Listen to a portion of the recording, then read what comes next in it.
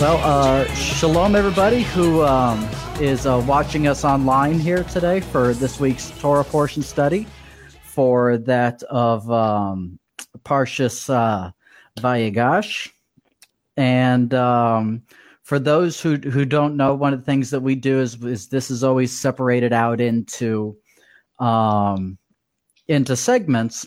We start out with the Semitic language, then we go to Hasidic theology within the Torah portion, then we go to the Messiah within the Torah portion, then we do a section from the Zohar. Now, those who are watching online, I have to apologize. I've been a little bit under the weather today.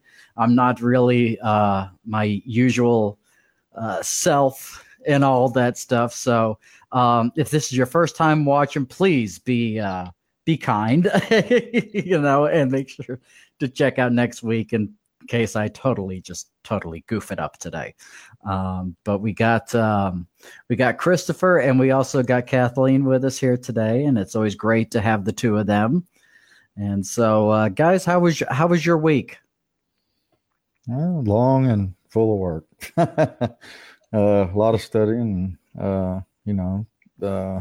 definitely learning some new things that I completely read over, and it's the course of living books. Every time you read it, you get something new out of it. So it's always a blessing.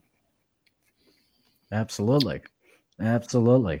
What about yourself there, Kathleen? I had a good week. It was busy because I took the week off before and spent it in sunny Florida, which was a nice change from being up here in cold Maryland. But got caught up with a lot of stuff, and I'm glad to be back in my home routine. Absolutely. I actually grew up in South Florida, in Naples, as a matter of fact. I was up in Fort Myers visiting. Oh, were you? Oh, excellent. I actually, when I was in elementary school, I went to Good Shepherd Elementary School over there in Fort Myers. Yep. Oh, goodness. Haven't been back since 1999. That was my last vacation back in 1999. Wow. But let's go ahead and get started within this here today.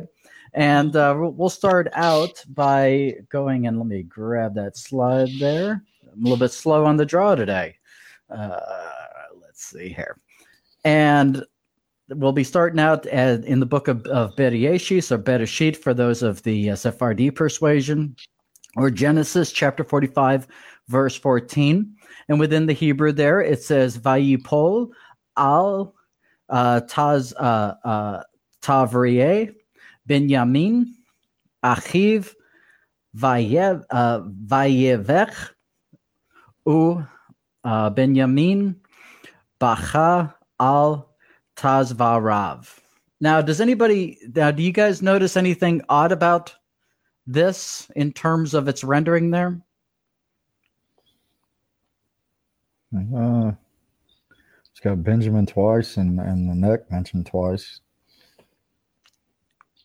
Okay. Well, you bring up something very interesting there, because the very last word there, Tazvarav, actually is the plural form for neck.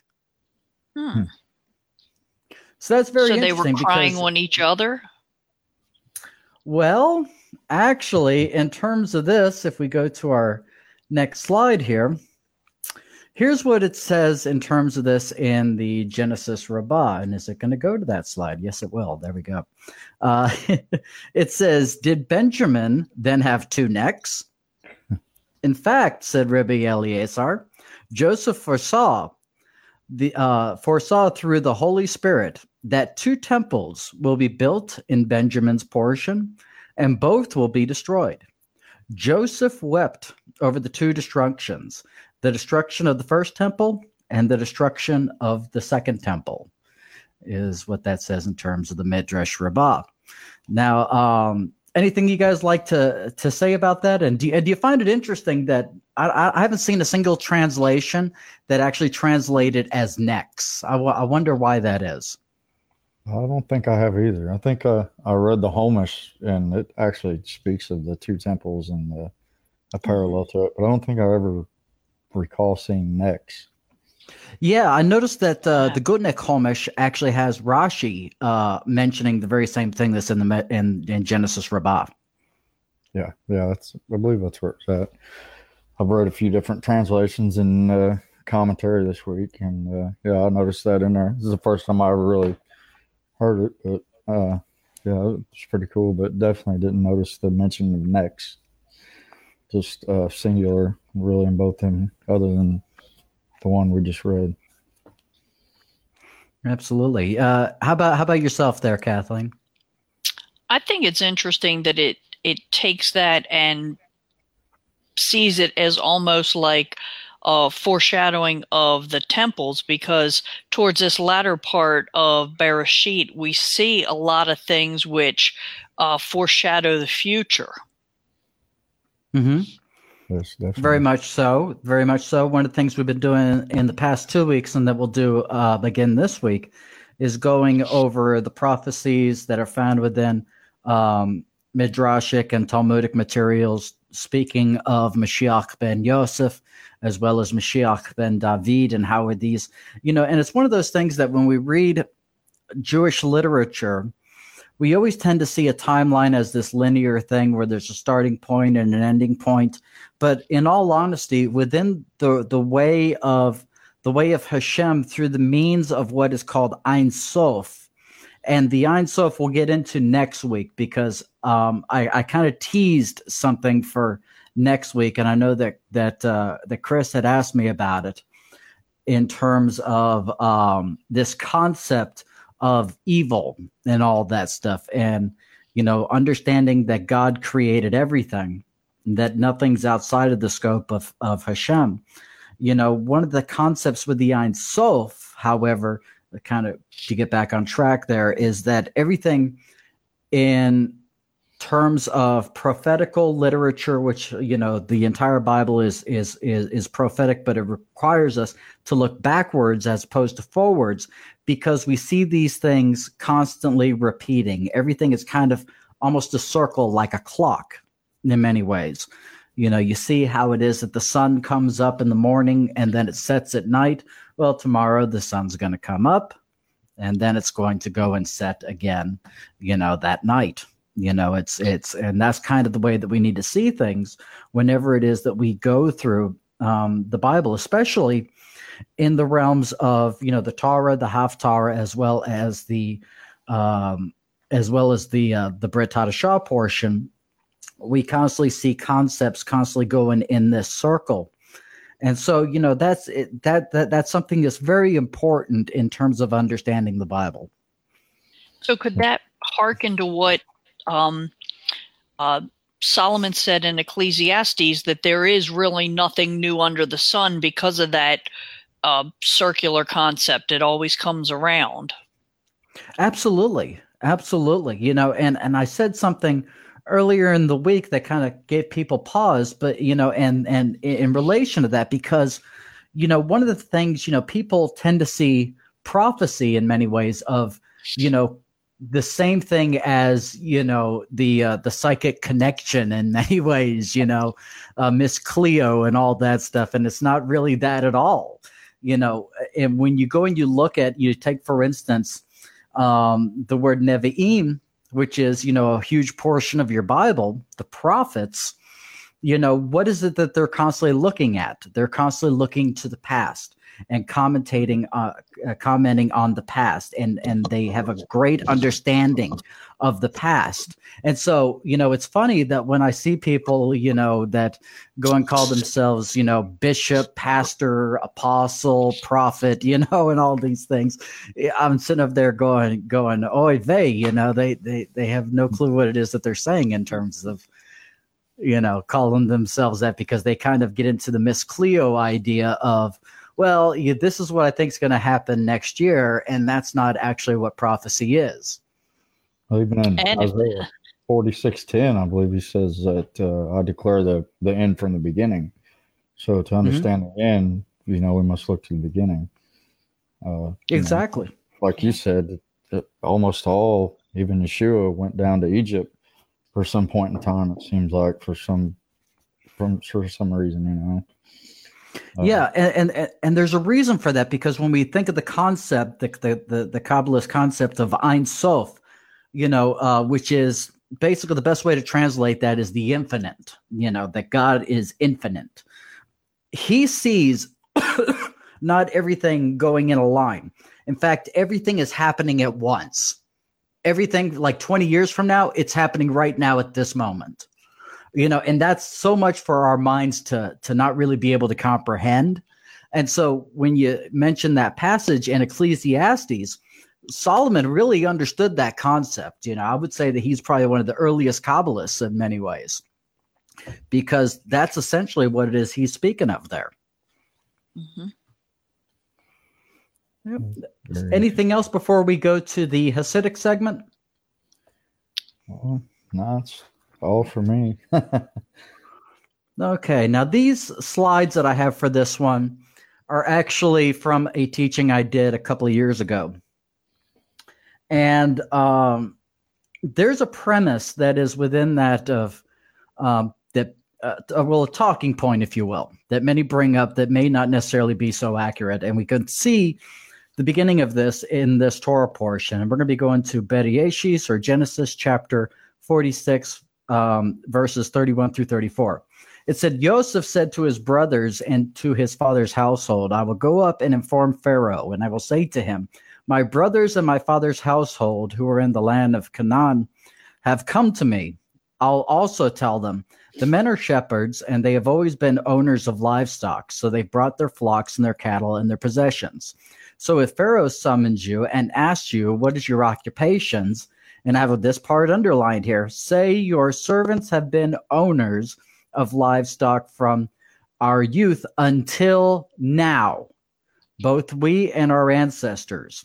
You should do this in order to live in the land of Goshen, because all shepherds are abhorrent to the Egyptians, since the Egyptians, that is, they worship sheep. Have you guys ever seen that verse before, or is that? I've definitely seen it. Translated. Yeah, I didn't realize that I knew they worship, bulls and those things. I didn't realize they worship sheep. No. Yeah, and so there's this concept that comes up oftentimes within Christianity and the Hebrew roots movement, that Yeshua is our Passover lamb. There's several issues with this. There's many times where it says in the New Testament that he is the lamb, or the Lamb of God, but nowhere does it say that he is the Passover lamb. And so we're going to look at some of these things that, in terms of the scripture, in terms of this concept of to why it is that Joseph told his family to basically, this is what you say to Pharaoh in terms of this. And there's many things that people just kind of tend to skip over in terms of the scripture on this portion and really don't think about. Here's one such verse in the book of Shemot, or Exodus chapter 8, verse 21 through 22. Pharaoh summoned Moshe Rabbeinu and to Aharon and said, go slaughter to your God, but do it in this land. Moshe said, it would not be appropriate to do that, for we will be sacrificing the deity of the Egyptians to our God, as if we could sacrifice the deity of the Egyptians before their eyes and they wouldn't stone us. Let us go on a 3-day journey into the desert and sacrifice to God, our God, as he is going to tell us. It's kind of shocking. Yeah, that's very interesting. I've never seen that. Completely new to me. It puts a different spin on it. Yeah. I mean, it completely. Now I get why he didn't want them to sacrifice in the land, so to speak. I mean, or it basically to give him grounds to get rid of him sooner than he tried. Absolutely, they would have considered that, a form of disrespect, so to speak. Mm-hmm. Absolutely, and that's why when this happened. If you guys can see the slide, this happened a couple of years ago. I ended up making the comment saying this had set the individuals who are believers in Yeshua and keepers of the Torah, this set us back 2,000 years. You guys remember when this all went down? What year was it? I think like 2015, 2016, somewhere around there. I don't think I can't see it real well, but yeah, it's kind of small. I'm not. Okay. Well, let me put it to you this way. What we have in the picture over there is we have a lamb that's gone and dressed up with a crown of thorns on his head. And this particular teacher is very popular within the Hebrew Roots movement. Said, "Come and eat your God." Wow. Oh, that's very poor taste. Yeah. Absolutely. Very. Absolutely. And this just adds fuel to the anti-missionaries because we have so many people, especially in the Hebrew Roots movement, who don't know any of this history. They don't know their scripture very well. And, if you ever go into Egypt, for instance, here's some of the things that you're going to see over there. These are, things that you'll find, statues and many different things for all the sheep gods that were worshipped in Israel during the time of Paro, during the time of Joseph. Yeah, I knew of the bulls and the crazy, whatever the dogs are or whatever, but I never realized that they worship sheep like that. It's almost like it's hidden. So, I guess people could kind of put forth the Passover lamb teaching, so to speak, which I'm interested in it. I actually heard you talk about it when I first started listening to you, and I grasped what you were saying. Of course, Amanda was like, "What's he mean? It's not the Passover lamb." I'm thinking he's meaning he's not like the Passover lamb. Of course, he is the Lamb of God, but he's not the Passover lamb. Exactly, and you know what I mean. Exactly, and we'll get into this as well. We got a couple of passages from the from actually one of Chris's favorite documents, the Medrash Rabbah, and he's got Shemot. I think you just got it today, right? Yeah, just came in the mail. I've been reading away at it. Pretty interesting. Excellent stuff. Well, here's the Medrash Rabbah in Exodus chapter 16, verse 3. It says, "When the Holy One, blessed be he, told Moses to slay the Passover lamb, Moses answered, 'Lord of the universe, how could I possibly do this thing? Do you not know that the land is an Egyptian god? As it says, we sacrifice the abomination of the Egyptians before their eyes. They will stone us,' as it says in Exodus chapter 8, verse 22. God replied, 'As you live, Israel will not depart from here before they slaughter the Egyptian gods before their very eyes, that I may teach them that their gods are really nothing at all.' This is what God actually did for on that night. He slew the Egyptian firstborn, and on that night the Israelites slaughtered the Passover lamb and ate it. When the Egyptians beheld their firstborn slain and their gods slaughtered, they could do nothing, as it says, while the Egyptians were burying them that the Lord had smitten among them, even all their firstborn upon their gods, also the Lord executed judgment." And we got another passage in the Medrash Rabbah as well for Exodus chapter 16, verse 2. And let's see, did it change? Yeah. And it says within there, God then said to Moses, "As long as Israel worship Egyptian gods, they will not be redeemed. Go and tell them to abandon their evil ways and to reject idolatry. This is what is meant by draw out and take you lambs. That is to say, draw away your hands from idolatry and take for yourself lambs, thereby slaying the gods of Egypt and preparing the Passover. Only through this will the Lord pass over you. This is the meaning of in sitting still and rest shall you be saved."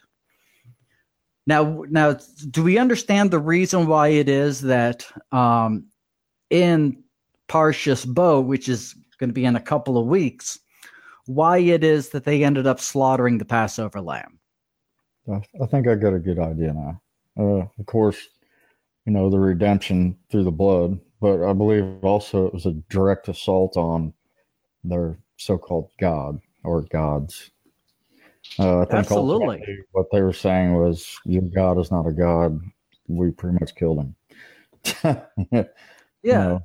They actually, from what I understand anyways in my studies, basically every judgment was against an Egyptian god, more or less. And then, of course, when he slayed the firstborn, Pharaoh was considered a god king. And when he killed his firstborn son, he basically killed God. So, it caused probably the mixed multitude, the ones that did leave with Israel, to say, hey, this is the one true God. And it continues in that cycle of, each plague attacking and showing that these Egyptian gods weren't gods at all. And this last one actually, each and every Israelite family got involved in the slaying of the lamb, which kind of probably was that last cutoff from the Egyptian gods. They were willing to say, hey, even this one isn't a god, so we can slaughter the lamb. Absolutely. Oops, I ended up hitting the wrong button there. My apologies. But yeah, you guys are right. And here's, one of the things I say to people when they ask me about this, to put it very simplistically, I say, think about, when somebody's in college and they want to join a fraternity. They need to go and show their allegiance to that fraternity. A lot of colleges have gotten in trouble for certain things called hazing. Hazing is definitely a bad thing, but what is the reason for it? It's to show your allegiance to that fraternity. So in many ways, what happens is when you have people that you are worried about that are going to be, saying, hey, you know what, Pharaoh, what I'm going to do is I'm going to go and get on the inside. I'm going to kind of act like a spy and get on the inside with these people. And what I'm going to do is do what it is that they do and all of that stuff. And then I'm going to report back to you. Well, the thing about it, though, is that as soon as you go and you are told to go and kill the god that is worshipped in Egypt, the greatest spy of all of them is going to be sitting there going, oh, no. I'm not doing that. I'm not doing that. Yeah. Still hold on to his false theology, so to speak. Yeah. So it's basically, it was kind of also a way to kind of weed out these people who were not going to go and travel for 40 years to the land of Israel and who were definitely going to consecrate themselves to that of Hashem. And this is when it is that we start to, in those verses, we tend to see that the children of Israel are referred to as not at that point Yehudi yet, but they are referred to as Ivri. And Ivri is a person who has not fulfilled mitzvahs yet, which translates to Hebrew, but they have not fulfilled mitzvahs yet, but they have broken a spiritual barrier. And them killing the Egyptian god, is them breaking that spiritual barrier that they were bound to that separated them from God. Wow. Yeah. Very awesome. Never thought of it that way, but I have definitely thought of course, people come against me. I did some time in prison, and this is where I learned who God was and got saved through that experience. And I've always learned the Hebrew side of it, so to speak, even though I went through the Hebrew roots. I never went through the Christianity part. Not that I hold anything against them, but I was always trying to teach them truth, and, I would use, Israel or Hebrew, Israel and Jew. And I'm like, why would you not want to be called that? I mean, first of all, every Hebrew means you crossed over. You crossed over from paganism, and then you became Israel, and then on top of that, when you become a Jew, you're consecrated to God. I was like, why would you not want to prophetically speak that over your life? And why would you be offended over it? I just couldn't understand it. Well, technically, it kind of goes in this order. I'm here a little bit. I hear myself there. Let's see. Check 1, 2.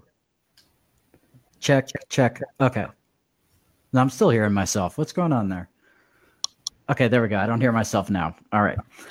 It kind of goes in this order. It goes Ivri, then Ger Toshav or B'nai Noach. And that's and at that point they have kind of dipped their foot in the toe when they are B'nai Noach or Ger Toshav. They haven't really become Israel yet because of the fact that they are basically just kind of testing the water at that point. Then there's Ger Tzadikim, and a Ger Tzedek basically has indeed become a part of Israel at that time because they have grafted themselves to that of the Jewish people. Then a person can become Yehudi if they choose to, or they can become, after that, they could become a Bali HaMishnah, a master of the Mishnah, a Bali HaGemara, a master of the Gemara, a Bali HaKabbalah, a master of the Kabbalah, and so on and so forth down the line. So, this is a journey that never ends. But, here's one of the things that people don't realize in terms of this. When people say Yeshua is the Passover lamb, is we go to Luke chapter 22, verses 7 through 8, and it says, then came the day of Matzah on which the Passover lamb had to be killed. Tells us right there. Yeshua sent Kepha and Yochanan. He's instructing them, go and prepare our Seder so we can eat. Well, guys, it says that night was when the Passover lamb was to be slain. And he tells them to go and do the Seder. When is the Passover lamb eaten? The night, the 14th, right before unleavened bread. Okay, so on the night of the Seder, right?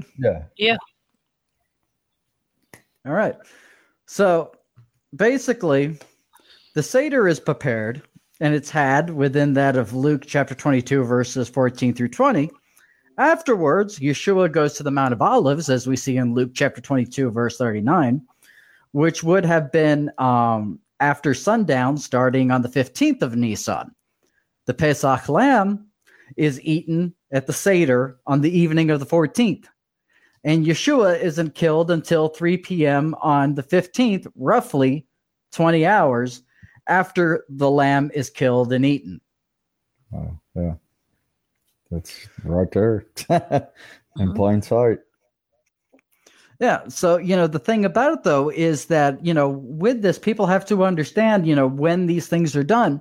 But they also have to realize at the same time that by going and calling Yeshua the Passover lamb, which we see that he doesn't fit the criteria for, considering of when the Passover lamb had to be killed, there was something that God was making known by him not dying on the 14th of Nisan, that basically he's not a pagan God. Yeah. He's making it known that Yeshua is not a pagan God. But we also have to get into the verses to where people get confused on this concept. So if we go to Yochanan, or the book of John, chapter 1, verse 29, from the Deluge, it says, the next day, Yochanan, or John, saw Yeshua coming to him and said, look, the Lamb of God who bears the sins of the world. Okay. Now, I guess the Passover lamb would probably be the most famous of all lambs in the Bible, right? Of course. True. So the mind automatically goes to the Passover lamb. But we have to ask ourselves here as well, what was John really saying? What if I were to tell you that he was drawing a parallel to that of Yitzhak? In Bereshit, Genesis chapter 22, verse 8, it says, Abraham said, God will provide for himself the lamb of the burnt offering, my son, and they both went together. Now we have this in Berachot 62b. Said Rob, he beheld Father Yaakov, and Samuel said, it is the ashes of Isaac. He beheld, as it says in Genesis 22, verse 8, God will for himself behold the lamb of the burnt offering, my son. Then we have Perkei de Rebbe, Eleazar 31. When the sword touched Isaac's throat, his soul flew clean out of him. And when he let his voice be heard from between the cherubim, lay not thy hand upon the lad's soul was returned to his body. Then his father unbound him, and Isaac rose, knowing that in this way the dead would come back to life in the future, whereupon he began to recite, Blessed are you, Lord our God, who resurrects the dead. Finally, in the verses that we read in Bereshit 22:8, it says the words Av, meaning father, and the word Ben, for son, are found almost a dozen times together in Bereshit, or Genesis chapter 22, which relates to I and my father, which we put them together. We got Yachid, meaning an absolute one. The word Yachid is found as well in Bereshit 22:6 in the root of the word Yakidah, Yakdav, meaning together. Oh. So, what's you guys' take on that?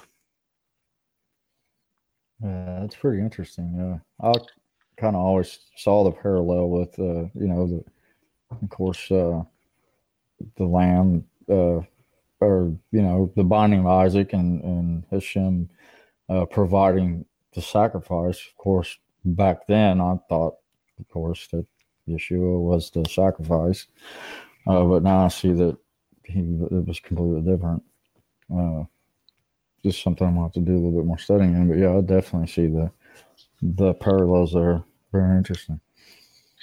And I think What's interesting too, like we were talking at the beginning, the cyclical nature of things, you see it almost repeating there again with what you see in the symbolism of Yitzhak, and people say, oh, that's prophecy, but it's really these things happening cyclically, and one foreshadows the other you look back to, and that's what makes scripture just so fascinating to study. Absolutely. Great point. Now, Chris, I think your wife has a question there, and I'm having a hard time reading it there. Can you see it from where you're at? Some groups believe he was born in the spring because he's the Passover lamb, and all lambs are born in the spring. That's one that she has heard recently. I brought her into the Hebraic mindset, so to speak. We actually, little side story, but we grew up together and didn't see each other for almost 20-something years. And when I got out of prison, I ran into her in the mall, and we started talking, and she was a Christian in a mega church, and I was like, I'm not trying to disrespect, some of the things you believe, but some of these things aren't what they seem. And, of course, her first thing was, well, where's the love and all that? And I was like, I don't think you understand some of it. So through, talking, and then I showed her, I basically gave her a challenge. I said that I want you to do some homework, because I had a vision that I was going to get married to a dark-haired woman. I thought she was going to be of the Jewish faith, or Jew, maybe. And I said, well, I'm going to give you a little homework, and I want you to tell me what you find out. And I said, I want you to go to Genesis 1:14 and tell me what the moon and the stars and the seasons are really for. And she right off the bat went to, I can't remember exactly who it was, some famous scientist, Isaac Newton, I believe. And then drew the parallel to Leviticus. And she was blown away by it. And ever since then, we kind of just basically have studied, and, the rest is history. That's awesome. And you've probably realized in that time that women know a whole lot more than us men do. Oh, she did. Yeah, she blows me away with some of her thoughts sometimes. And I have to go, yeah, it's quite possible. I can't say for sure, but yeah, you make a good argument for it. And of course, that's always her bragging, is that, she's on a higher Mendraga than me. Jokingly. That's right. But yeah, it's definitely true. It is. That's something that the great Kabbalists of all time have all said. In fact, the Baal Shem Tov, even said that that if his first wife would have lived, she passed away. He said that if she would have lived, that he would have been able to ascend into the heavens in the middle of the market. That is how much of a higher plane she put him on. Now, just to think about that, we could think of Elijah. Well, Elijah wasn't in the middle of a marketplace. So he would have been at a higher mandrega than that of Elijah if he was able to do that in the middle of the marketplace. That's how much amazing respect and he had for his wife, and how much he realized she brought to the table. Yeah, it also, through her, makes me realize just how important not only us being a CAD with our partners, so to speak, who Hashem made for us, but just life in general. I mean, it's just truly a blessing to have someone to share it with that is not only on the same level, but sometimes on a higher level, that can say, you know what, the thought processes on this maybe aren't quite right. Maybe you need to check yourself. You know what I mean? Just, of course, I'm a man. I still have pride sometimes, and it's been a hard thing for me to get rid of sometimes. Exactly. Puts me in check real quick. Oh, that's awesome. Well, we got another verse here that is probably the most problematic of all of those. 1 Corinthians chapter 5, verse 7. Is the slide going to go up there? There we go. All right. It says right there in that verse, it says, "Purge out from you the old leaven, that you may be a new mass, as you are unleavened. For our Passover is the Mashiach, who was slain for us." Now that seems to kind of throw into the ground everything that we just said, didn't it? Yeah, it would look that way anyway. Now, here's another issue that we have, is that I was searching all the different Bibles that are out there, because some Bibles actually say, "For our Passover lamb," in some translations it says that. So one of the things that I made sure to diligently do is to go and look through the Aramaic as well as to look at the Dailage. The reason why I look through the Dailage, as I say often, is because of the fact that I don't read Greek, and the Dailage is a direct translation of the Greek to the Hebrew. And so I was looking all over for the word Sierra. I was looking all over for the word for lamb. And it's not within the Aramaic. It's not within the Greek. The first time that we end up seeing the word lamb in that verse in the Bible is 1973, when the NIV was put out. Now, I have nothing against the NIV. Okay, I have nothing against all these modern translations. Nothing at all. But sometimes what happens is, when you have what I like to call a mega paraphrase, every Bible's paraphrased to some extent because of different grammar. But when you have a mega paraphrase like the NIV, they think that they're helping the reader by adding in a word that goes along with the prominent theology, as putting in the word lamb, which is not within any of the text. But after 1973, you start to see other Bibles go and also insert that in there. We find the Good News Bible, the Message, the NLT, and some of the others. Now, there's nothing that was necessarily, some people try and get all conspiratorial. There's nothing conspiratorial about, this mess up. They were trying to, help people to understand the concept. And sadly, those who were doing that didn't understand the concept themselves. And so this was part of the problem. But when we read more than verse 7 in there, we really start to see the complete context of what it is that Paul is actually saying here. He says, "Your bragging is not praiseworthy. Don't you know that little leaven leavens the whole mass? Purge out from you the old leaven, that you'll be a new mass, as you are leavened. For our Passover is the Mashiach, who was slain for us. Therefore, let us celebrate the festival not with old leaven, nor with the leaven of wickedness or bitterness, but with the leaven of purity and sanctity." So does that kind of change the context there when we look at the other two verses that surround verse 7? Mm-hmm. Yeah, definitely. I think it does. It's more focusing on the leaven of the whole of the Passover time frame, because we get rid of the leaven during Passover. It just was, I think, incidental that is the time that Yeshua was ultimately slain.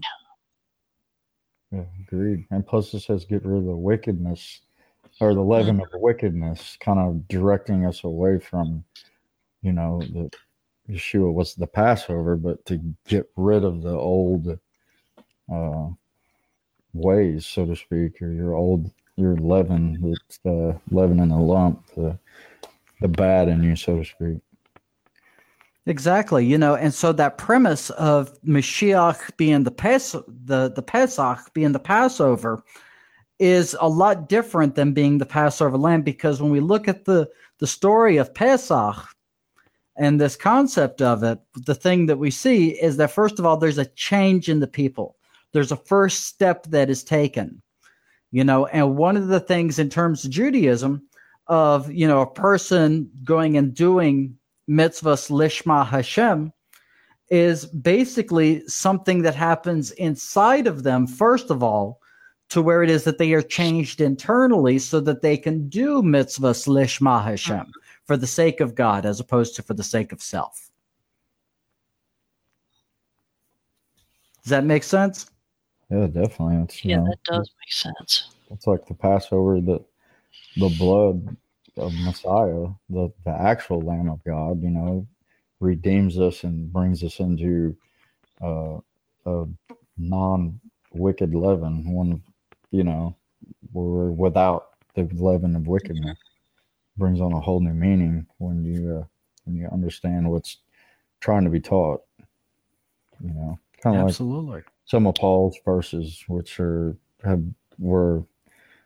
taught to Gentile people that were misunderstood and have been requoted and mixed up through the ages.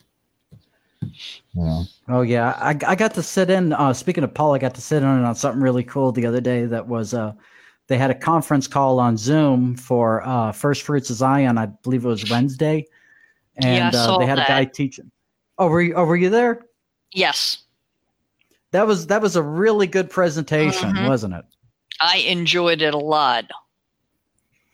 And I think Ryan said that he's planning on. I asked him in the chat. I said, is this going to be a teaching of the month, because it was so good? And he's like, we're going to send it out to you guys. So he's probably going to send it out as a video to everybody. So if so, that'd be great. It looks like an interesting book. As far as the premise of the program was, it was talking about the book of Romans and looking at it more not from a per se Christian perspective, where we've kind of put a lot of our theology into it, almost as you were saying what the NIV did with this particular verse, thinking they're putting the lamb in to assist. So he takes a look and looks at the book of Romans more in the context that the Jewish people of that time frame would look at it. But what was interesting? I grew up in a Christian tradition, but I'm finding out just how unique it was, because a lot of that supersessionism, Israel replacing the church and all, I grew up with none of that in the tradition that I grew up. We actually look very favorably on the Jewish people as God's chosen wonderful. And everything. So it's interesting, because people say to me, oh, Christian teaching is, the church has replaced Israel, and I didn't have any of that. I'm like, that's not the quote Christianity I grew up in. Yeah, it doesn't even and I honestly couldn't say if I did or not, because I think I was just oblivious to the idea. I don't know. But again, the thing I do concern myself with every now and then is sometimes, as we know that there are things that are over sensationalized, saying all Christians believe this. Well, no, they don't. And all that stuff. It'd be like saying all Jewish people believe X, and as we know, there's many different streams within Judaism, even. Oh, of course. Of course. You got, I believe, 6 major sects within Judaism, if I remember correctly.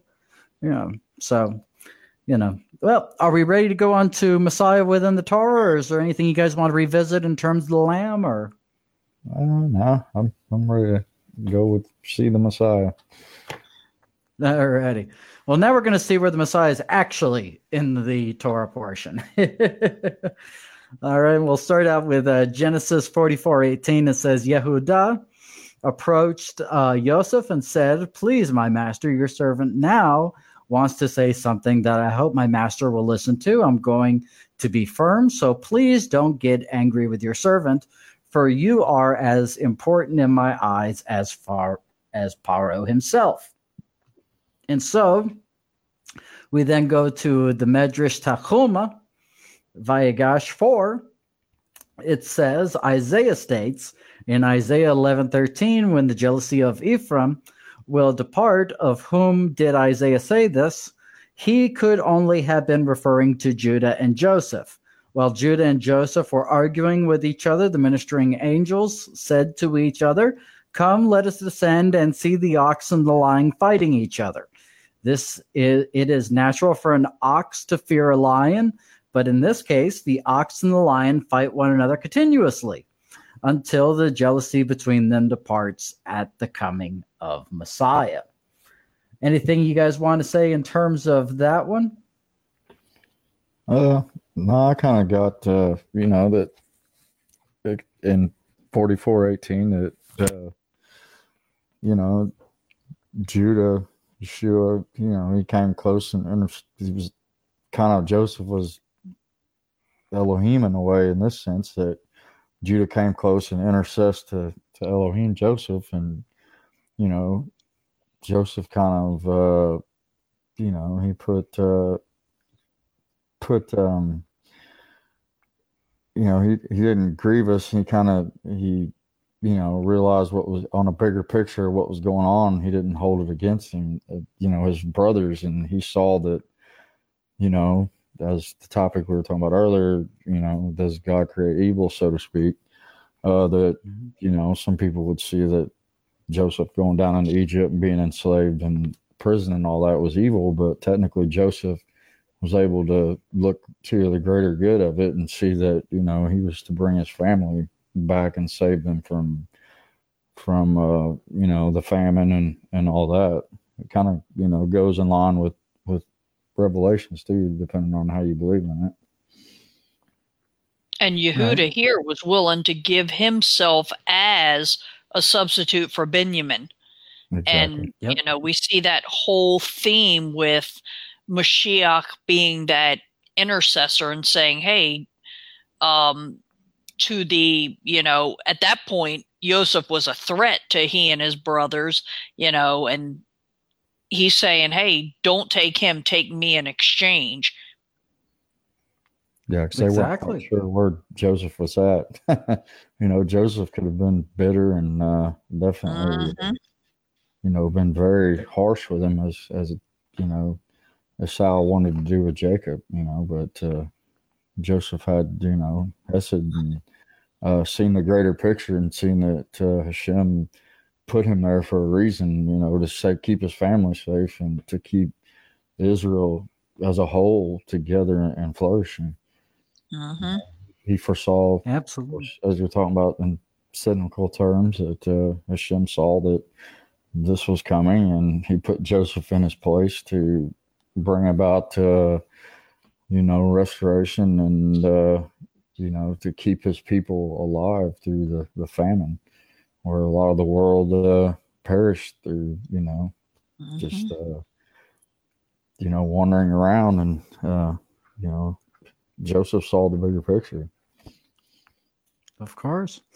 And there's also another side to that, and you guys are right, but there's also something else that goes along with this as well. And this is according to Chen Tov. It says the deeds of the fathers are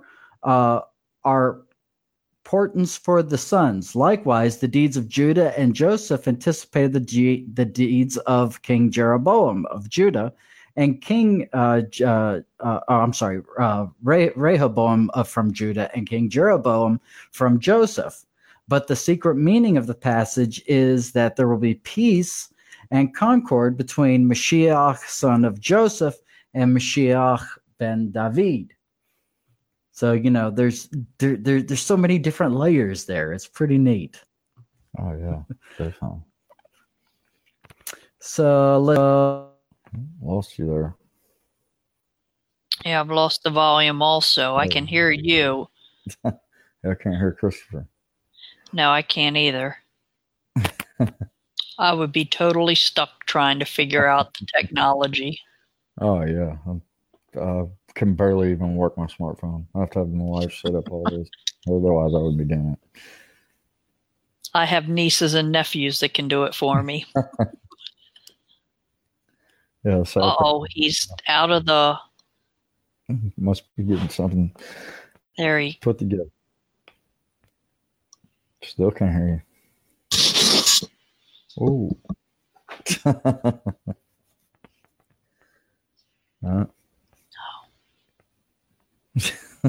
Okay.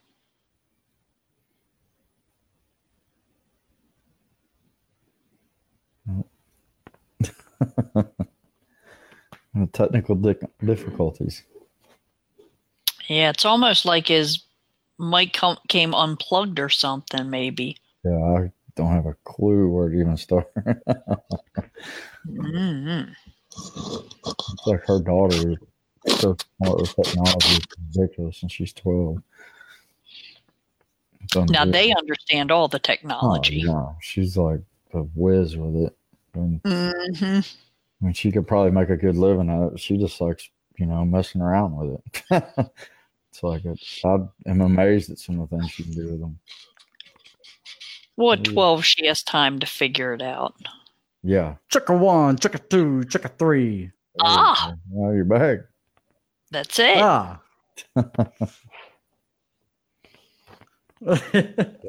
Sorry about that.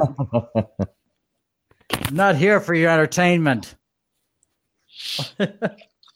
All right, let's see if I can get back on track here.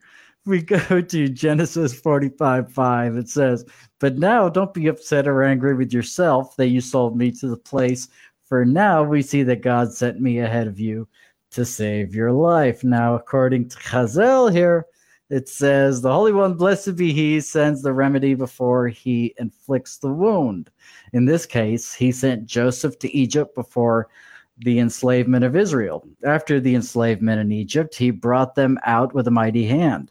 He will likewise raise them up to the true kingdom and the true King David of the tribe of Judah. For the Messiah, son of Joseph, does not come for himself. He only comes to bring Messiah, son of David. For he will give his soul, and he knows that death and his blood will atone for the nation of God. Wow. Anything come to mind there? You know what it sort of reminds me of, although it's a little bit of a different context, is in the Brit Hadashah, they always talk about temptation or things coming upon a person. And it says that Hashem won't allow temptation unless He prepares a way for you to get through that temptation. And here, there was this ultimate situation of a famine coming. And just as you read that commentary, it's like He doesn't do anything prior to having the remedy already set forth. As long as we follow that, we will go to that remedy. Absolutely. That is great insight there. As a matter of fact, this is why it said, Hasidus says, this too is for the good, Yes. But you know what's interesting? I always wondered, Yosef, as he was going through the actual incidents with Potiphar's wife, with being in prison, sometimes as you're going through it, you don't see that. So I think that's where the concept of evil comes, because we think what is happening to us is for the bad. As someone who is in my 50s now, I have the ability to look back and see things that I have gone through and difficulties in life and say, oh my gosh, Hashem was just there through it all. And that prepared me for what the next thing was. That prepared me for the next. And it's really, I think, one of the interesting things as you get older is you start to see that perspective. And we know Yosef was probably in his 20s when he went through this.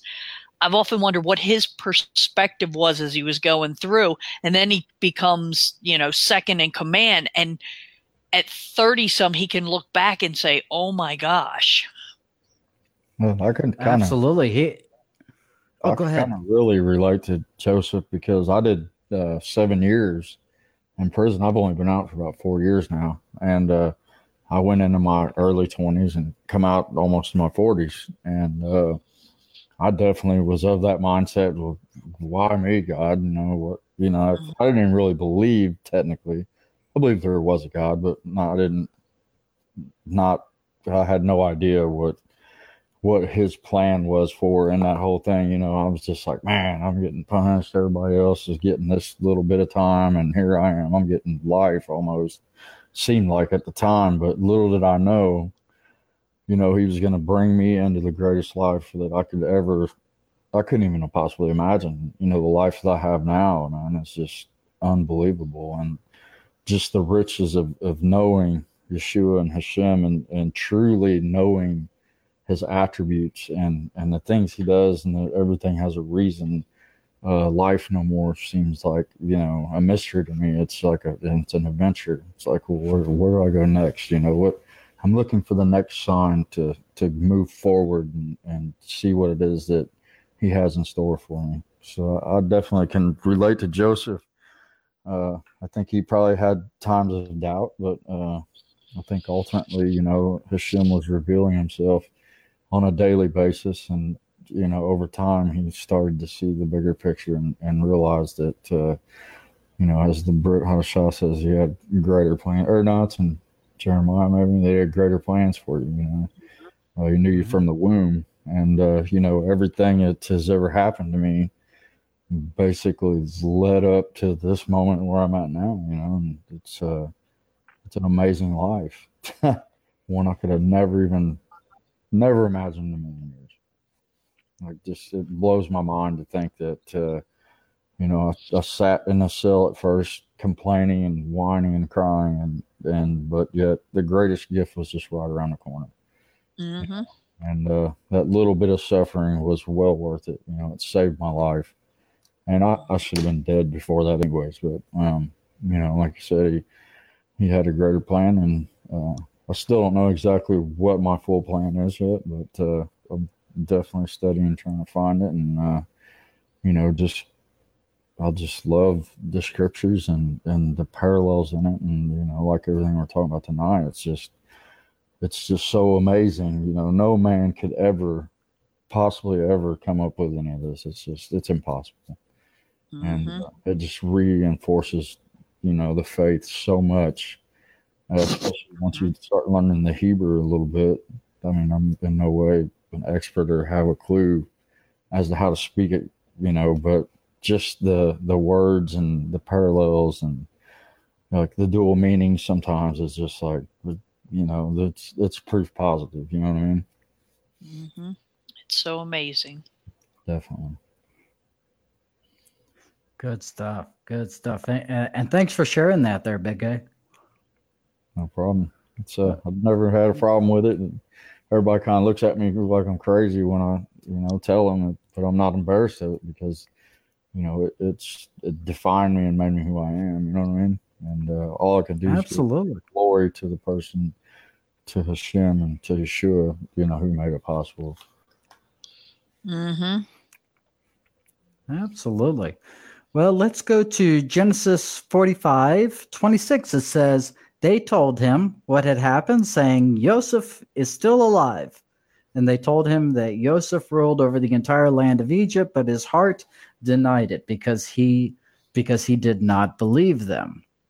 And now this over here, this is an amazing statement here by the Rambam. Now the Rambam And is that slide going to pop up there? Because people got to see this slide. This one is some awesome commentary from the Rambam.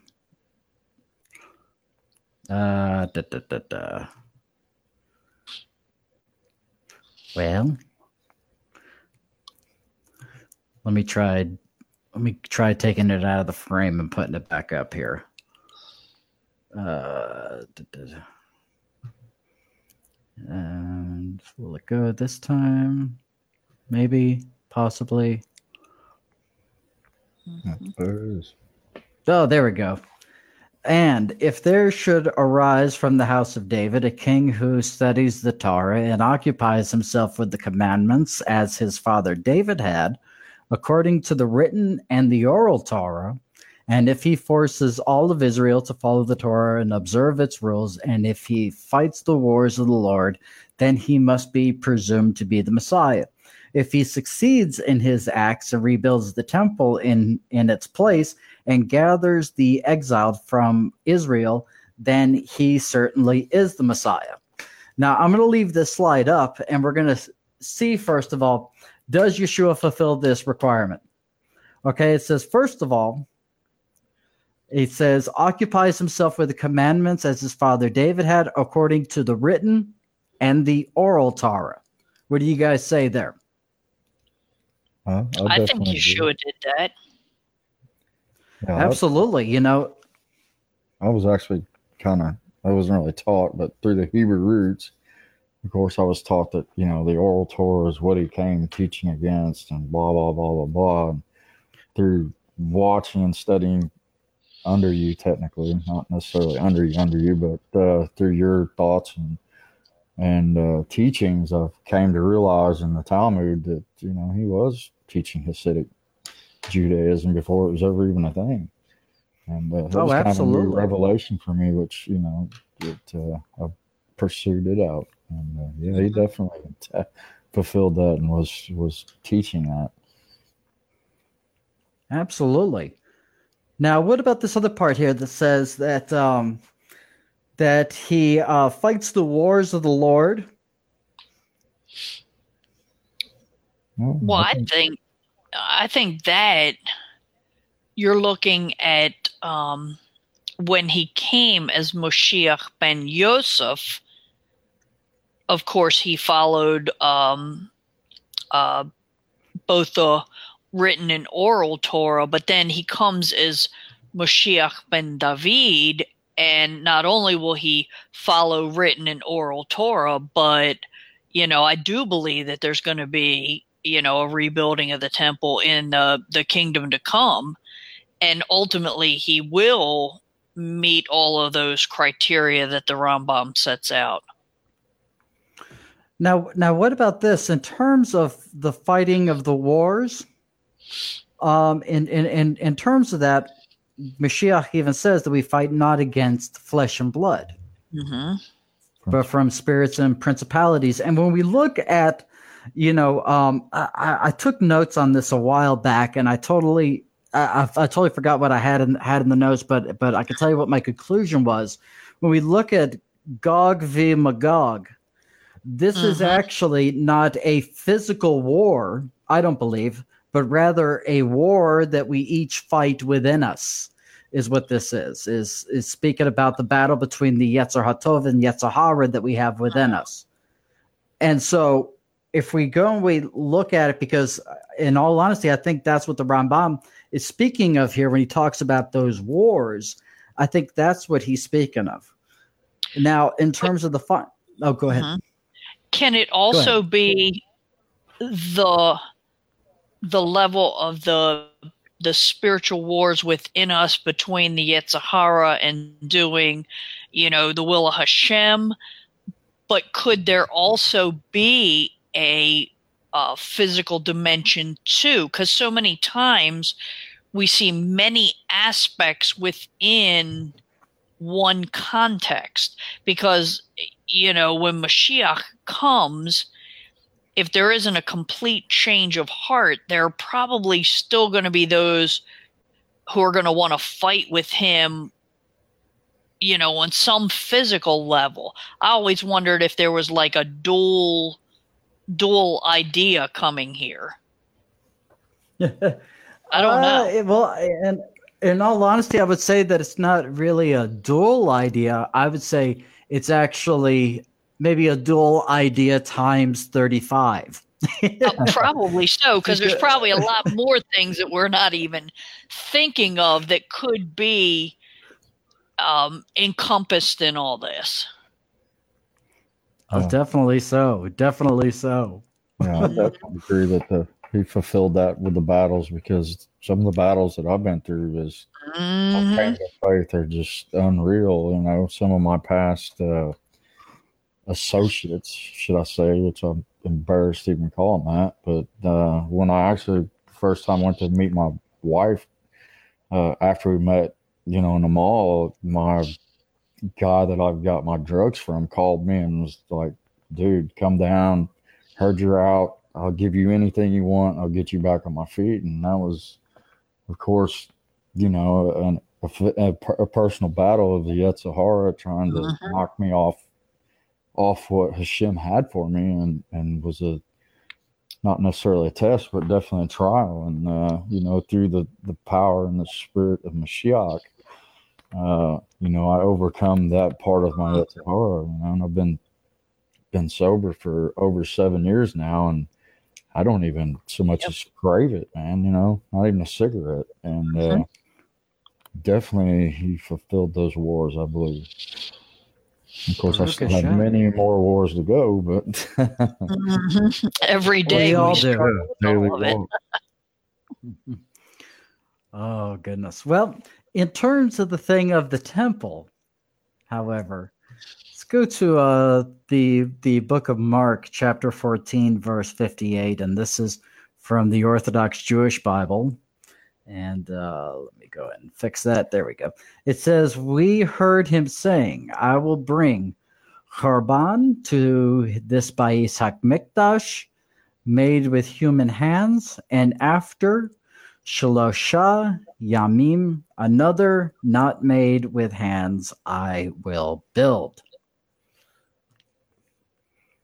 So that kind of plays into that final prophecy by that of the Rambam. Yeah, definitely. Are we ready to go on to the final portion of the Zohar? Yeah, I'm always interested in the Zohar. I'm fascinated with it. I think there's a lot there. I'm ready to learn more about it. Well, this is something that is a concept that those who don't know Semitic language are not very familiar with. And now some Kabbalists say that there are 5 grades, but the Zohar says there's 3, which is the 3 grades are the Nefesh, the Ruach, and the Neshama, which are included within men. Now, for those who don't know what those are, each of these are things that translate to soul within that of the Bible. These 3 grades, the Nefesh, Ruach, and Neshama, are included within men to attain them by serving their master. Thus, first, man has a Nefesh, with which to be corrected. But when he is intent on purification through his grade, man is corrected and crowned with a Ruach, the holy grade that dwells on the Nefesh, which is the with which the deserving man is adorned. Now, the thing is, the guys have heard people go and say, well, what is the deal? What happens to the soul when we die? Does it, over here it says it sleeps, over here it says that it passes away, and over here it says it goes to Hashem. And these are all concepts that deal with the different levels of the soul.